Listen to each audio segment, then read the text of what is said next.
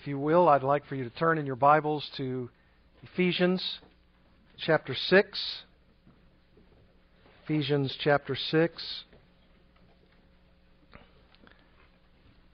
We are in our continuing study, having been away for a little while, in our verse-by-verse exposition of Paul's letter to the Ephesians. And we come now, believe it or not, to the last section of this great book. There will be, of course, some concluding remarks by Paul to those to whom he is writing. But in this particular section of Ephesians chapter 6, verses 10 to 18, we have what has been famously called the believer's armor. The believer's armor. Or under the title of my message, not only tonight, but in a series of messages that will occupy us for several weeks, prepare to meet your enemy. Prepare to meet your enemy. I'd begin this series by saying that the Christian life is a spiritual war. A spiritual war. It's a battle. And Paul says here in chapter 6, beginning in verse 10 and running down through to verse 12, these words: "Finally, be strong in the Lord and in the strength of His might. Put on the whole armor of God, that you may be able to stand against the schemes of the devil. For we do not wrestle against flesh and blood, but against the rulers, against the authorities, against the cosmic powers over this present darkness, against the spiritual forces of evil in the heavenly places." And then if you'd look down in verse 16 as well. "In all circumstances take up the shield of faith, with which you can extinguish all the flaming darts of the evil one." Now, I know that there are people in this world, you and I have spoken to them, we've heard from them, we hear about them on television and in personal conversation, who would say something like this: "I don't believe in a personal devil. I believe that that's something that has been concocted by the church over time to suppress people, to injure people, to try to sway them in ways that aren't factual and that aren't true. There are no devils, there are no demons, there isn't any spiritual forces of wickedness in the skies." And there are people who believe those very things, that they deny the reality of anything supernatural, whether it come from a good God or an evil demon. And there are people who would maintain that belief even in the midst of things that they might not be able to explain on a human level. But if you, like me, have any sense of divine authority, we believe what the Bible says. We believe that the Word of God, just as I have read to you, teaches that there is indeed a supernatural force, a person, who is called the devil. Satan. Satan himself. And the Word of God is very, very clear about the presence and about the power of Satan and his hosts, demon hosts, in the world today. Did you notice verse 11? "Put on the whole armor of God, that you may be able to stand against the schemes of the devil." That particular phrase, the schemes of the devil, methodias tu diabolou, the strategies, the methods, the schemes of the devil. Diabolos, Satan himself. And do you remember chapter 4, verse 14? Chapter 4 of Paul's letter to the Ephesians, in verse 14 says, "So that we may no longer be children, tossed to and fro by the waves and carried about by every wind of doctrine, by human cunning, by craftiness in deceitful schemes." You say, well, that says human cunning. So that may support the idea of those who say, well, we don't believe in a personal devil. We don't believe that there is a Satan out there. We don't believe that he has demon hosts who follow him to the letter, who obey every command of his. This says human cunning.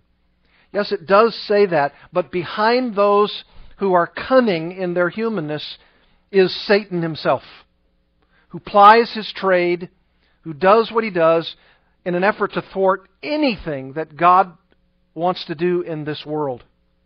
And it comes from Satan, does any human craftiness, in an ultimate sense. Indeed, if you were to look in your Bibles in Ephesians chapter 1, we were introduced to the idea of a hierarchy of spiritual beings that we call devilish, the kinds of acts and persons who are indeed the devil and his hosts, in chapter 1, verse 21. This is the prayer of Paul, and he says that when Jesus Christ was raised from the dead by the power of God, what happened was that in Christ, through Christ, for Christ, Christ by the Father was in fact ruling and reigning as a result of his resurrection, according to verse 21, far above all rule and authority and power and dominion. That is none other than a hierarchy of terms that speaks of the demon world. So the Word of God says that there are demons, and they are in a hierarchy of relationship to one another. There are those who are ruling, there are those who are authority, there are those who are power, and there are those who are dominion. Do you remember, even in the Gospels, when there were certain demonic activities in the journey of Jesus and the apostles in that day in and around Palestine? And there were times when they were asked authoritatively by Jesus, "Who are you?" And at one point, with one who was demonized, said, "We are Legion."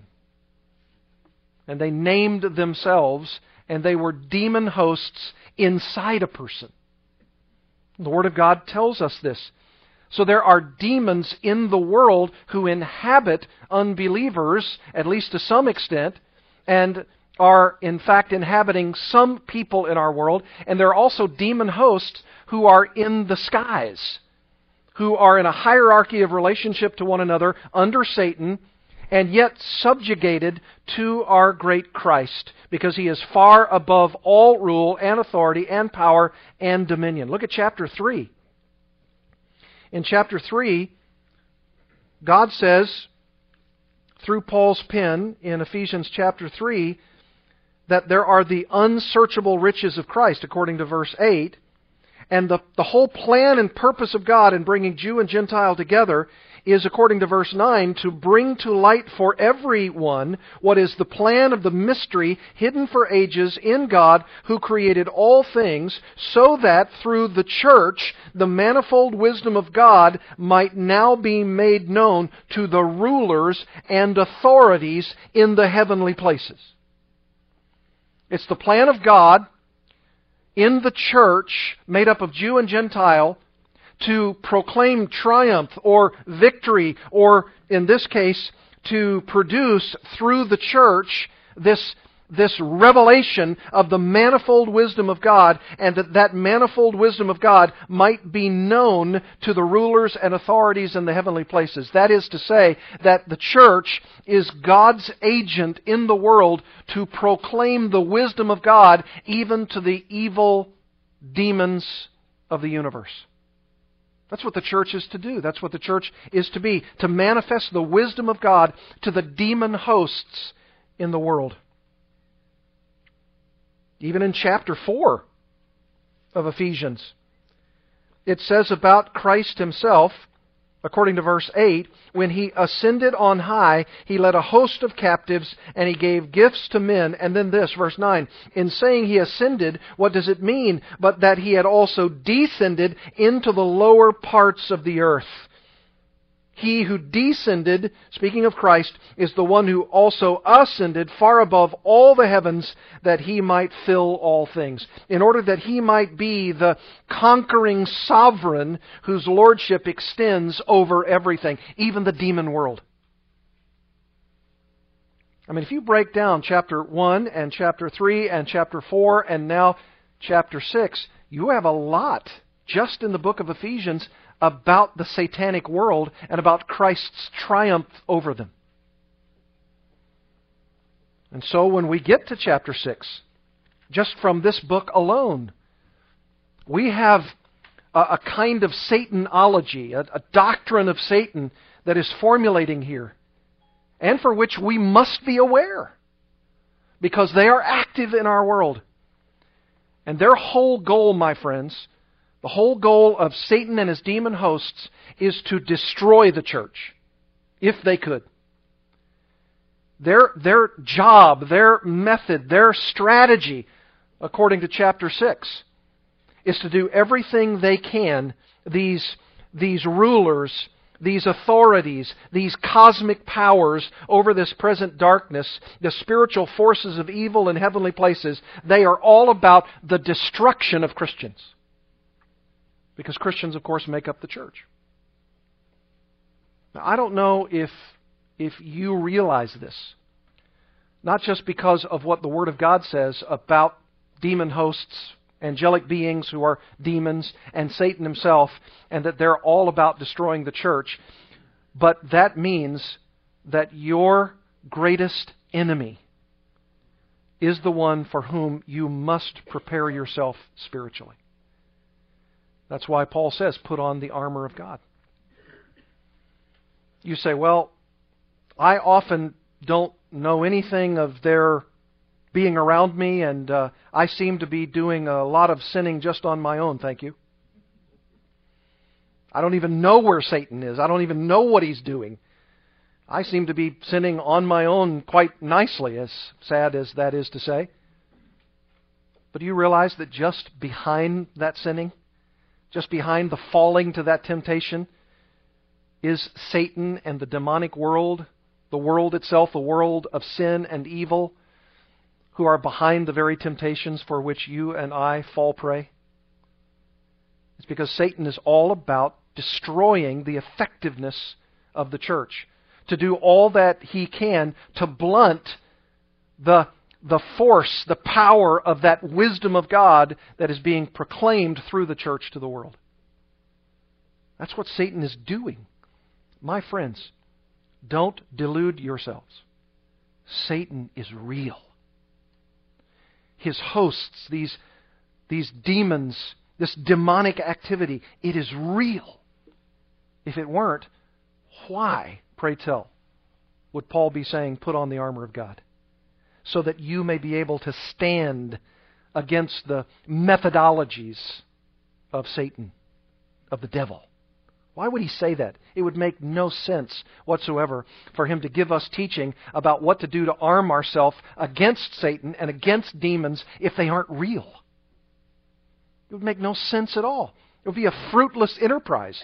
Why should we put on this various array of armament against the devil if there wasn't one? Here's what I want to do in the time remaining. I'll just introduce it tonight because we're going to be celebrating the Lord's Supper and we only have a few minutes. But here's what I want to do tonight. I want to give you 10 passages.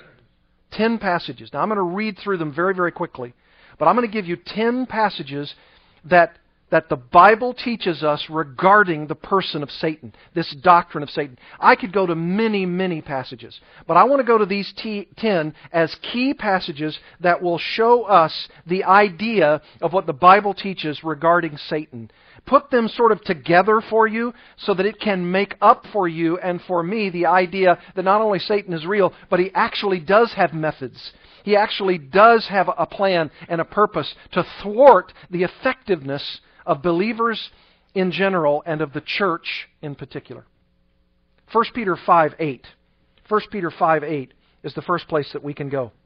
1 Peter 5:8. This is a kind of, as I said, a Satanology, a doctrine about Satan that the Bible teaches us. And I want you to write these passages down. I want you to read them at your leisure. I want you to think through them, because in knowing these things and in seeing what the Bible teaches, you and I will be better armed. Now, we're going to get to the armor of God. We're going to get to the believer's armor as we go through this series. But these are passages from outside this text in Ephesians 6 that will give you a kind of wider perspective about Satan himself. Look at 1 Peter chapter 5, verse 8.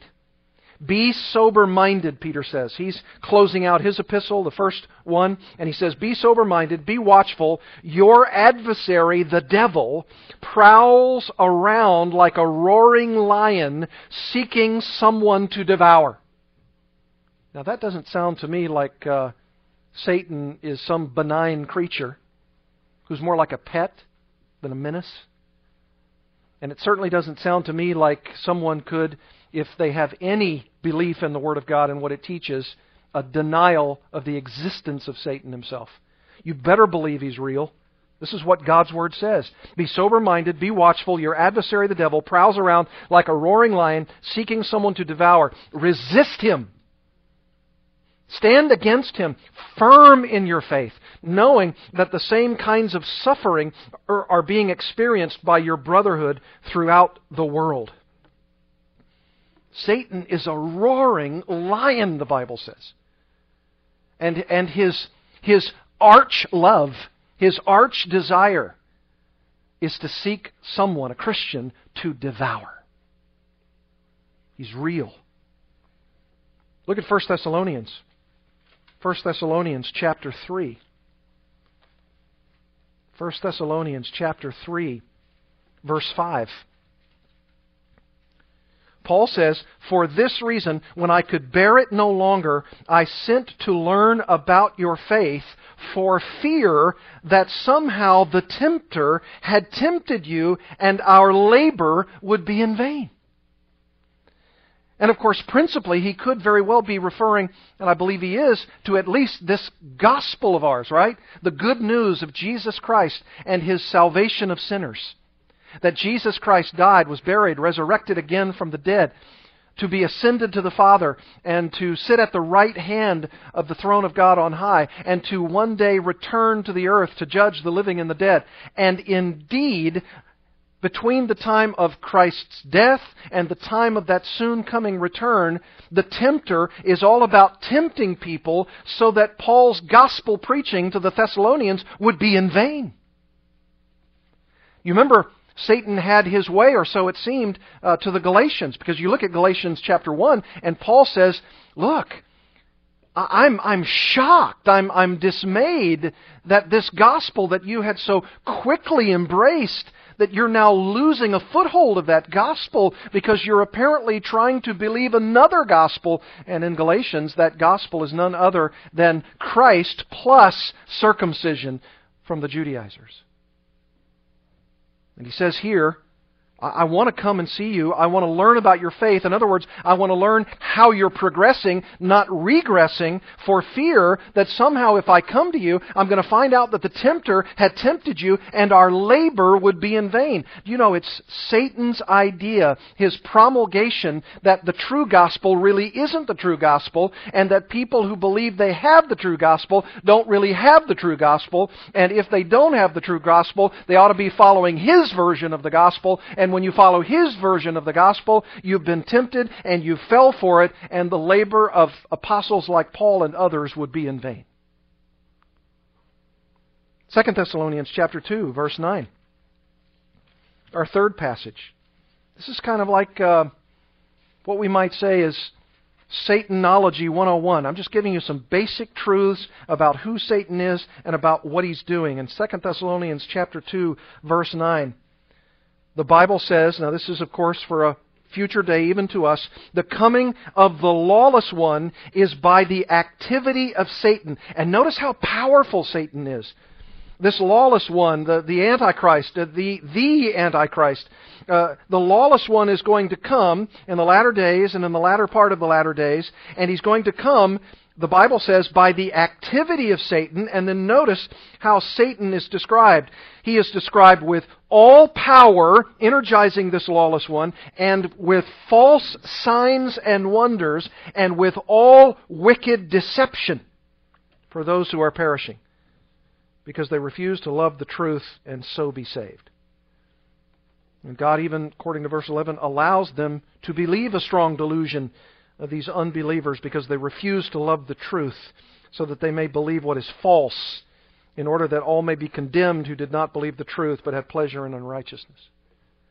Satan will have them one day right where he wants them. And they'll be deluded regarding the gospel. And they'll be deluded because of the power of Satan through the lawless one. And he will concoct false signs and wonders. And with all wicked deception, he'll continue those who are perishing into eternal perdition in that same course.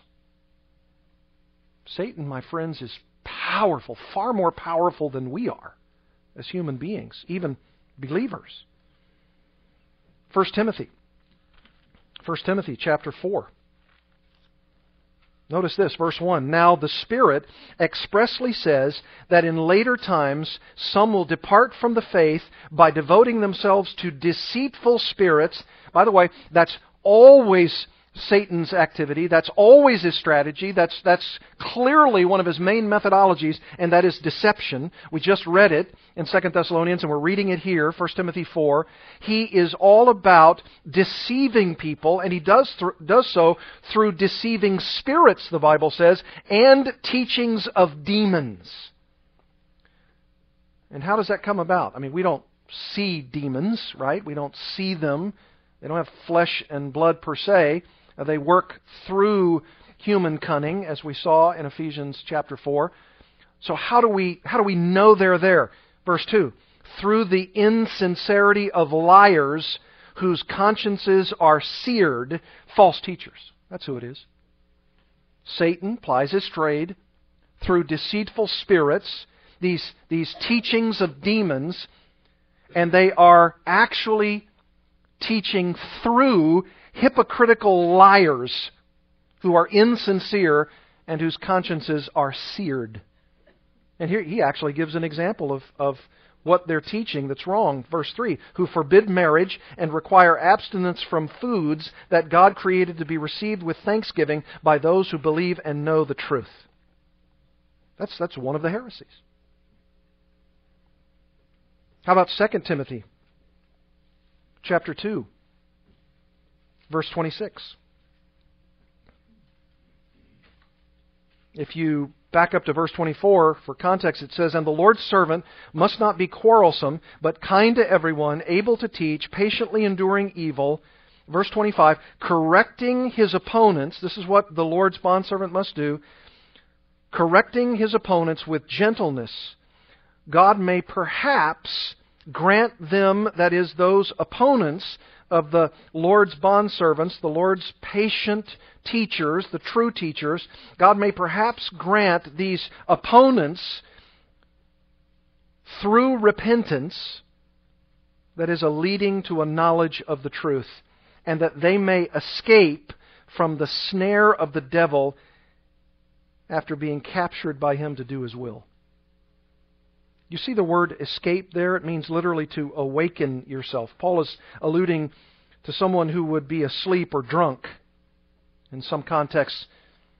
And the most crucial next step is to be awakened and restored to your senses. That's what it's talking about. Don't be dull. Remember Peter said, be sober-minded?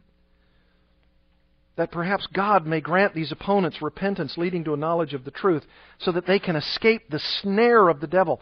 The devil ensnares people with lies and false teaching so that they could they could be held captive. That word, held captive, signifies the person has been captured alive. It's like a military term. Someone's been captured alive as a POW, a prisoner of war in Satan's kingdom. It's even used of birds taken alive had been ensnared by a fowler's nest. It's all about deception. It's all about God taking people who seemingly are unaware. They hear truth, or supposedly they hear truth, and it isn't truth at all. And they're swayed by it, and they're taken away by it, and they're taken captive by it. That's why you don't let just anybody in the pulpit, right? You don't just let anybody teach a Bible study. They have to be tested. They have to be proven. They have to have right orthodoxy, right doctrine. They have to have right maturity, right character. And you have to challenge them at the very core of their being. Do you know the truth? Tell me your doctrine. Tell me what you believe.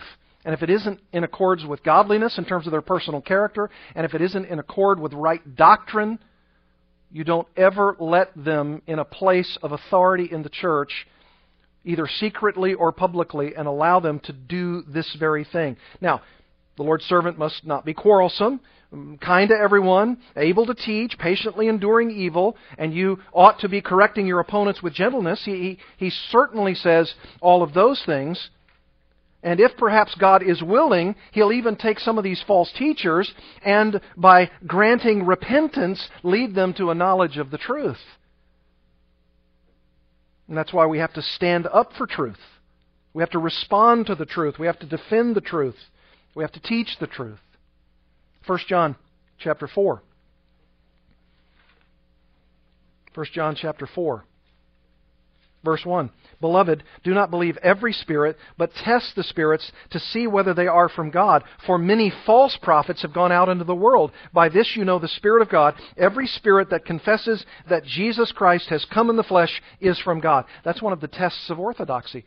If you believe that Jesus Christ has come in the flesh, that He was a human being, and that He is from God, we talked about that this morning in John 8. There are some people who simply reject that idea. Your testimony, Christ, is not true. Verse 3, and every spirit that does not confess Jesus, that is, that Jesus has come in the flesh, and that He's from God, God the Father, then He's not from God.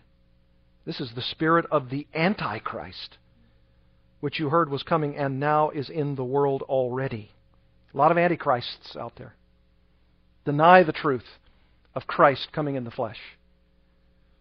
And they're legion. They're all over the place. Look at chapter 5, verse 19. The latter part of it. The whole world lies in the power of the evil one. This is real, my friends. This is utterly real. You've got to be on the lookout. You've got to have your eyes open. That's why you have to know truth. That's why you have to know doctrine.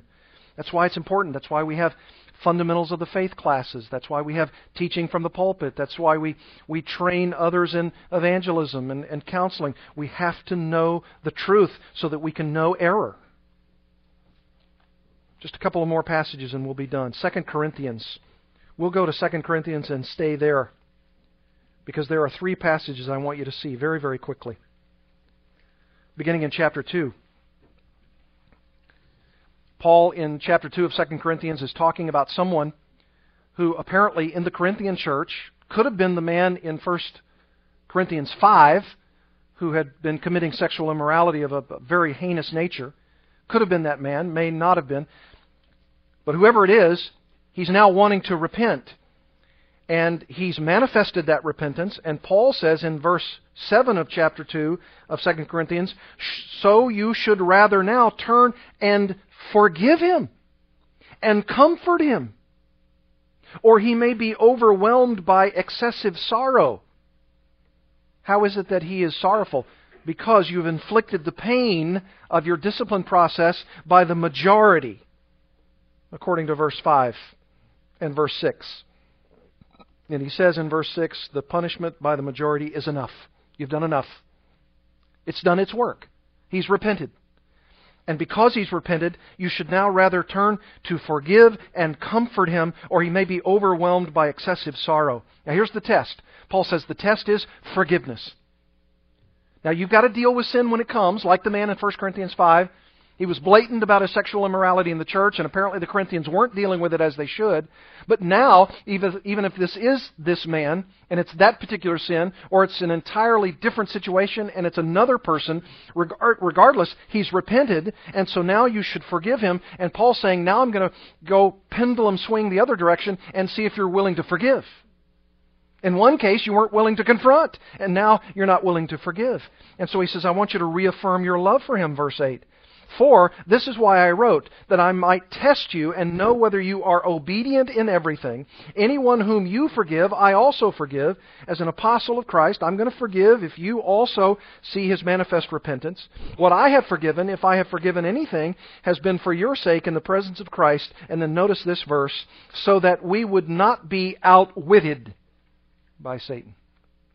Outwitted in what sense? Continuing to be unforgiving toward the repentant? Now, isn't that practical? Somebody's repented. He's manifested that repentance. He wants to change. He needs the comfort of the majority and not the infliction of the pain of the majority. That's sufficient. That's enough. And now he needs our forgiveness. Yes, you're to admonish the unruly, but you're also to encourage the faint-hearted, right? 1 Thessalonians 5. Now this man needs encouragement.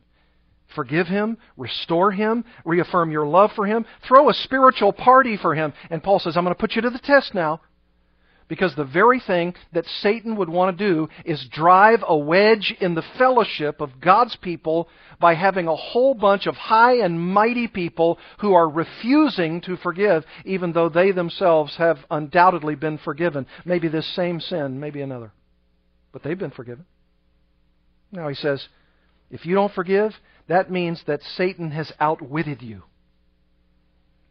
For we, he says, are not ignorant of his designs. Your Bible may say schemes. It's not actually the same word as what is used in Ephesians 6. It's a different word, but it's virtually synonymous. His schemes, his methods, his designs. I could say it like this. It seems to me that there are whole hosts of Christian people, yea, even whole hosts of churches that house those Christian people who are in fact ignorant of his designs. That's why we're doing this series. That's why we're in Ephesians 6. That's why we go verse by verse. That's why we don't ignore anything. And when Ephesians 6 comes along and it tells us, put on the armor of God so that you may be able to stand against the schemes of the devil, then we have to ask ourselves, well, what are those schemes? And we're going to talk about that next time, the schemes of the devil. We're going to talk about his methodologies, even before we get into the armor of God. That's the way to combat it, but we can't be ignorant of the designs of Satan. We have to know what they are. And I'm going to give you a list of some things that Satan does quite regularly to tempt us into sin. And I'm going to show us how we can have what the old Puritan Thomas Brooks said, precious remedies against Satan's devices. We need to do that. I fear, as Paul says here, we're not ignorant of his schemes, that, in fact, so much of the professing church is ignorant of his schemes, and they're falling to his schemes all the time. That's why the church is so weak as it is. Look at 2 Corinthians chapter 4. 2 Corinthians chapter 4. This one and one more and we'll be done. Chapter 4, verse 1. Therefore, having this ministry by the mercy of God, we do not lose heart, Paul says, but we have renounced disgraceful, underhanded ways. We refuse to practice cunning. There's our word again. Remember chapter 4 of Ephesians? We refuse to practice cunning or to tamper with God's word, but by the open statement of the truth, we would commend ourselves to everyone's conscience in the sight of God. In other words, we commend to your conscience the fact that we haven't tampered with God's word. We haven't played fast and loose with Scripture. We haven't practiced cunning. We're not tampering with the Word of God. Verse 3, and even if our gospel is veiled, it is veiled only to those who are perishing. In their case, notice this is Satanology 101. In their case, the God, little g, the God of this world has blinded the minds of the unbelievers to keep them from seeing the light of the gospel of the glory of Christ, who is the image of God. Now that's a mouthful, isn't it? But there is some loaded truth there. The God of this world, Satan himself, the devil, Diabolos. What's his methodology? Here's one of them. Blinding the minds of the unbelievers to keep them from seeing the light of the gospel of the glory of Christ, who is the image of God. That's one of Satan's methods. Blinding the minds of unbelievers so that they don't see the light of the glory of Christ in the gospel. And you and I, we were in fact at one time blinded. Blinded by our sin, blinded by Satan, so that we would not, as unbelievers, see the light of the gospel. And Jesus Christ shined as the light of the world into that very gospel in our hearts through the regenerating power of the Holy Spirit, and we saw the light of the glory of Christ in the gospel of Christ, and we were saved. That's the only way we can get out of the tyranny of the God of this world. And then one last passage, 2 Corinthians chapter 11, verses 13 and 14. For such men, speaking of those who claim to be true apostles but who are really false apostles, he says in 2 Corinthians 11 verse 13, for such men are false apostles, deceitful workmen, disguising themselves as apostles of Christ. He says they're really not true apostles. They've claimed that I'm not a true apostle. They've said, oh, Paul, he's in it for sexual favors. He's in it for the money. He's in it for the fame. He's not in it for the true work of God. But we are. And they try to disguise themselves. They try to dress themselves up as true apostles when Paul says they're really false apostles. They're deceitful workmen, disguising themselves as apostles of Christ. And then he says in verse 14, and no wonder, for even Satan disguises himself as an angel of light. So it is no surprise if his servants, these false apostles, also disguise themselves as servants of righteousness. Their end will correspond to their deeds. They'll be found out. God will expose them. In fact, in 1 Corinthians 11, this amazing verse appears that says just this. There are those who are false. When he says this, there must be heresies among you, so that those who are true may be made manifest. You know why the truth is in the world?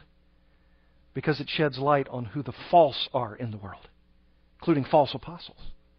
He says there must be heresies among you, so that those who are true may be made manifest. They'll be shown to be false because the truth arises. Satan's real, my friends. More real than you and I know. More real than I can even conceive. And he's not just plying his trade in safe places. You know, people often ask me, well, do you think Satan is in the brothels, and he's in the bars, and he's in the saloons, and he's in the this and the that, and you think of the worst places that you could possibly think that Satan might be? And the answer is, he already has those under his wing, right? Yes, he's there in a sense, but where else might he be? Where might he be in terms of the number one agenda on his list? He's not omnipresent. He can't be everywhere at once. Where is he? He's involved in false religion, and he's square smack dab in the church. That's where he is. And that's why there must be heresies among you, Paul says, so that those who are true be coming to the surface, bubbling up to the surface. There's the true, and we know that because there's the false.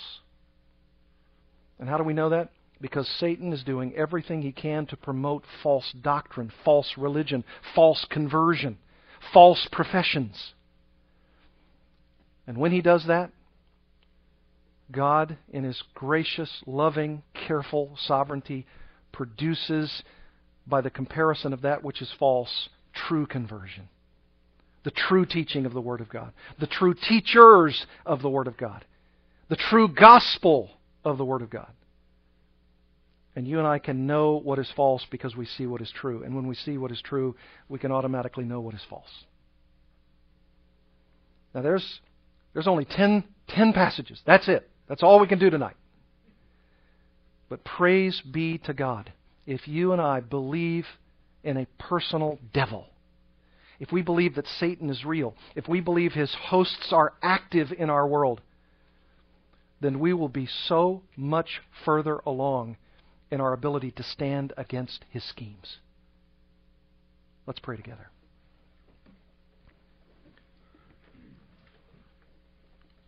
Father, please help us. Please arm us. Please protect us. Please show us our ignorance of Satan's methodologies, his schemes. Give us a sense of the knowledge of the kind of evil that is extant in our world, not so as to be experientially involved in such evil, but to know as Christian people, as believers in Christ, the evil that is in our world and how to combat it, how to stand against it, how not to fall prey to it. Father, bring us back next Lord's Day evening so that we might know what some of these attacks are, where they come from, how Satan operates, what he does, so that we could have precious remedies from your word against these satanic devices. And allow us to know the truth in such a way that we can immediately spot evil and falsehood when it appears. Allow us to be noble Bereans in Acts 17 who examined the Scriptures daily to see whether these things are so. Allow us, Lord, even now in the celebration of the Lord's Supper, to rejoice in the salvation granted to us by Christ as we partake of the bread and the cup. In Jesus' name we pray. Amen. Men, come before.